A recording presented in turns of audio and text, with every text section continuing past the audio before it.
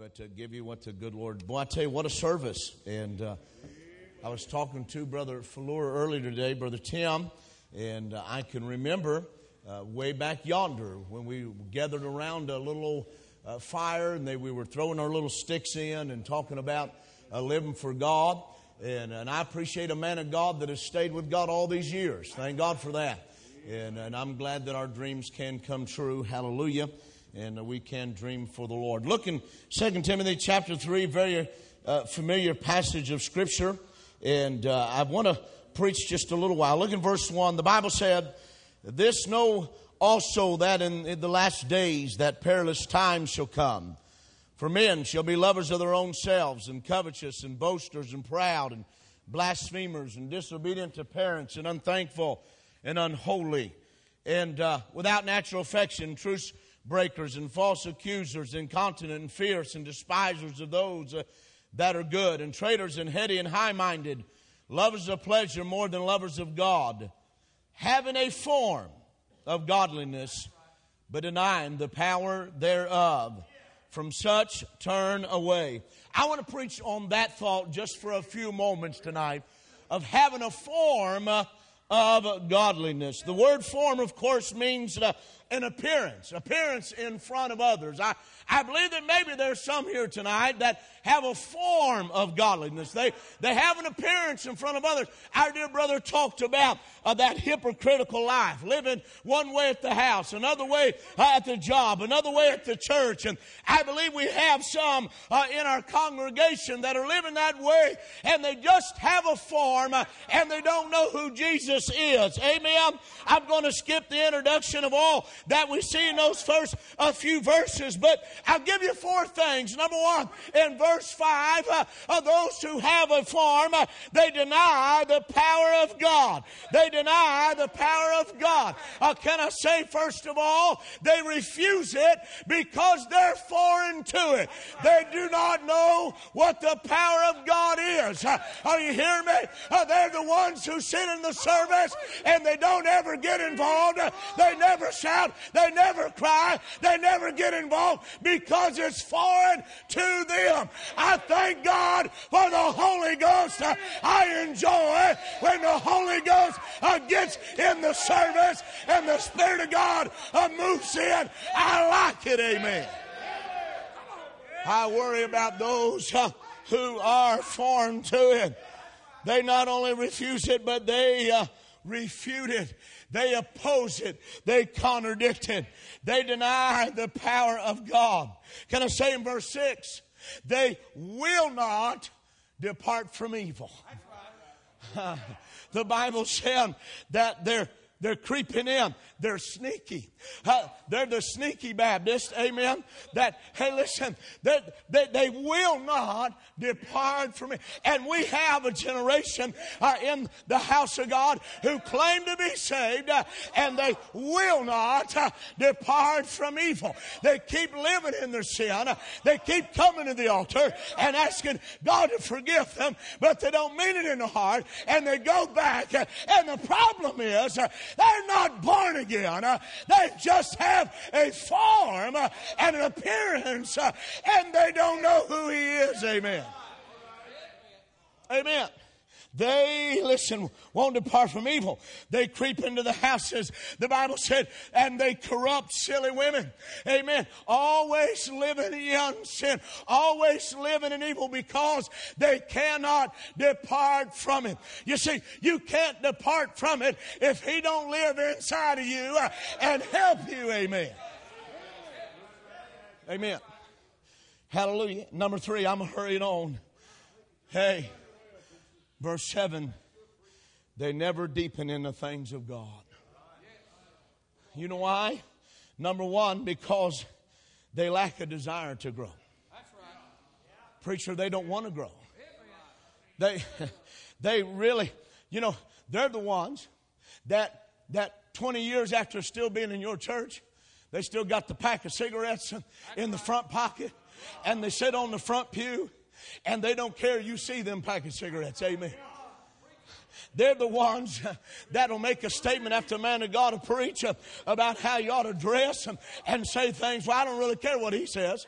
I'm going to do what I want to do. You see, they never deepen in the things of God.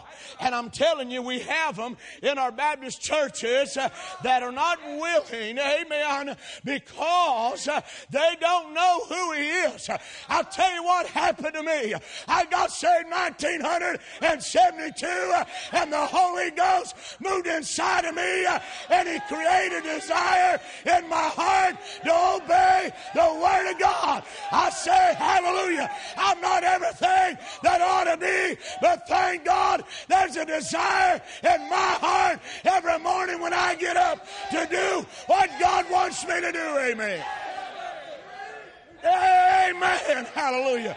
I'm glad for the Holy Ghost that moves inside a man and creates a desire in his heart to do what God wants him to do. Amen. Amen. The reason why they never grow is because they don't know him. They lack a desire to grow. They lack an understanding to grow. Because the Holy Ghost is not living inside of them. Amen. He's not in there. And so they lack an understanding to grow. I was in a Sunday school class several years ago. And the Sunday school teacher, what about a Sunday school teacher? Teaching on how to dress. You can't get most preachers do that anymore. Amen. And there's a woman beside me who I knew, and she said out loud, God ain't never convicted me of that. You know why? Because she's as lost as she could be. I know her. I know her personally. You know why God had never convicted her? Because she don't know who he is. Amen. Oh, yes, sir. I'm telling you what, I can't get by with it. There's a Holy Ghost that lives inside of me. Hallelujah. And the reason why that they don't ever grow, and you preach to that crowd year after year, and they're the same, and they never come on visitation, and they never give, and they never grow, is because they don't know who he is. Amen. They never deepen in the things of God. Can I say number 4 and I'm done? Verse 8. They defy authority. They defy authority. As one fellow said, they withstood instead of standing with the man of God. Amen. He said, as Jannes and Jambres, they withstood the man of God. You see, that crowd, our preacher already done a great job. He talked about defying that authority. Defying that authority. You see, that's a good indication. That's a good indication. When you defy that authority that comes from the pulpit, and you say things like, I don't care what that preacher said, and that preacher said, and that preacher said, they're all the same. You know why? We all have the same Holy Ghost, and we all have the same King James Bible. Amen and amen. I'm telling you, friend, I'm glad for the day that I had a man of God that took a word of God and preached to me and helped me and instruct me, and I didn't get mad at him, and I didn't get mad with him. I said, Lord, help me to be what the man of God said. God, help me to obey the scripture.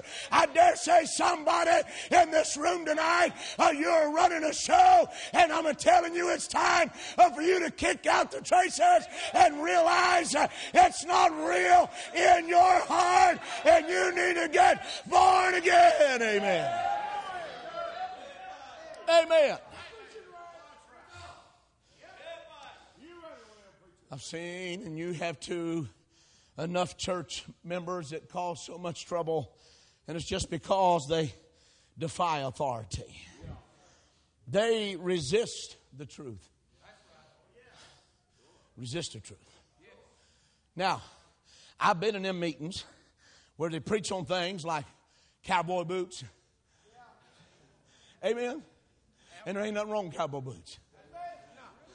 And they preach on the colored shirt you wear. And if they want to wear white, that's all right. But I'm wearing blue. Praise God. Amen? And so when they preach on things like that, it don't bother me.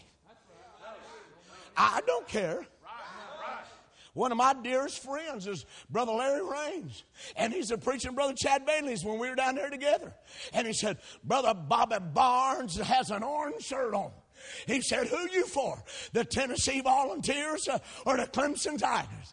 I said, I don't give a rip about neither one of them. Amen.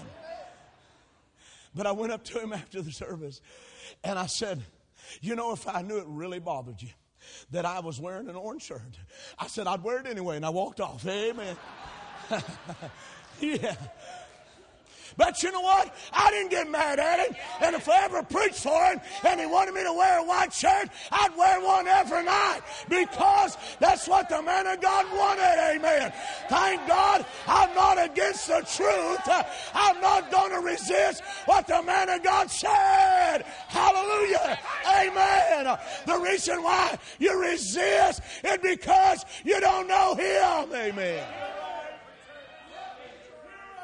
Amen. Amen. And if they really didn't want me to wear my boots, I wouldn't wear them. Amen. Yeah. They resist the truth.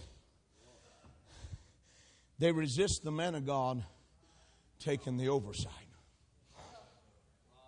Who does he think he is? He's the man that God gave the authority to preach to you and me. And hallelujah for it. I thank God for the man of God that preached the word to me. You know, as far as my introduction was dealing with where we are in the last days, but I think my thought tonight is that somebody's got a form tonight. And God said it's time for you to get real. Time for you to get real. Preacher, I'm through. Yes, sir. I'm going to tell you tonight.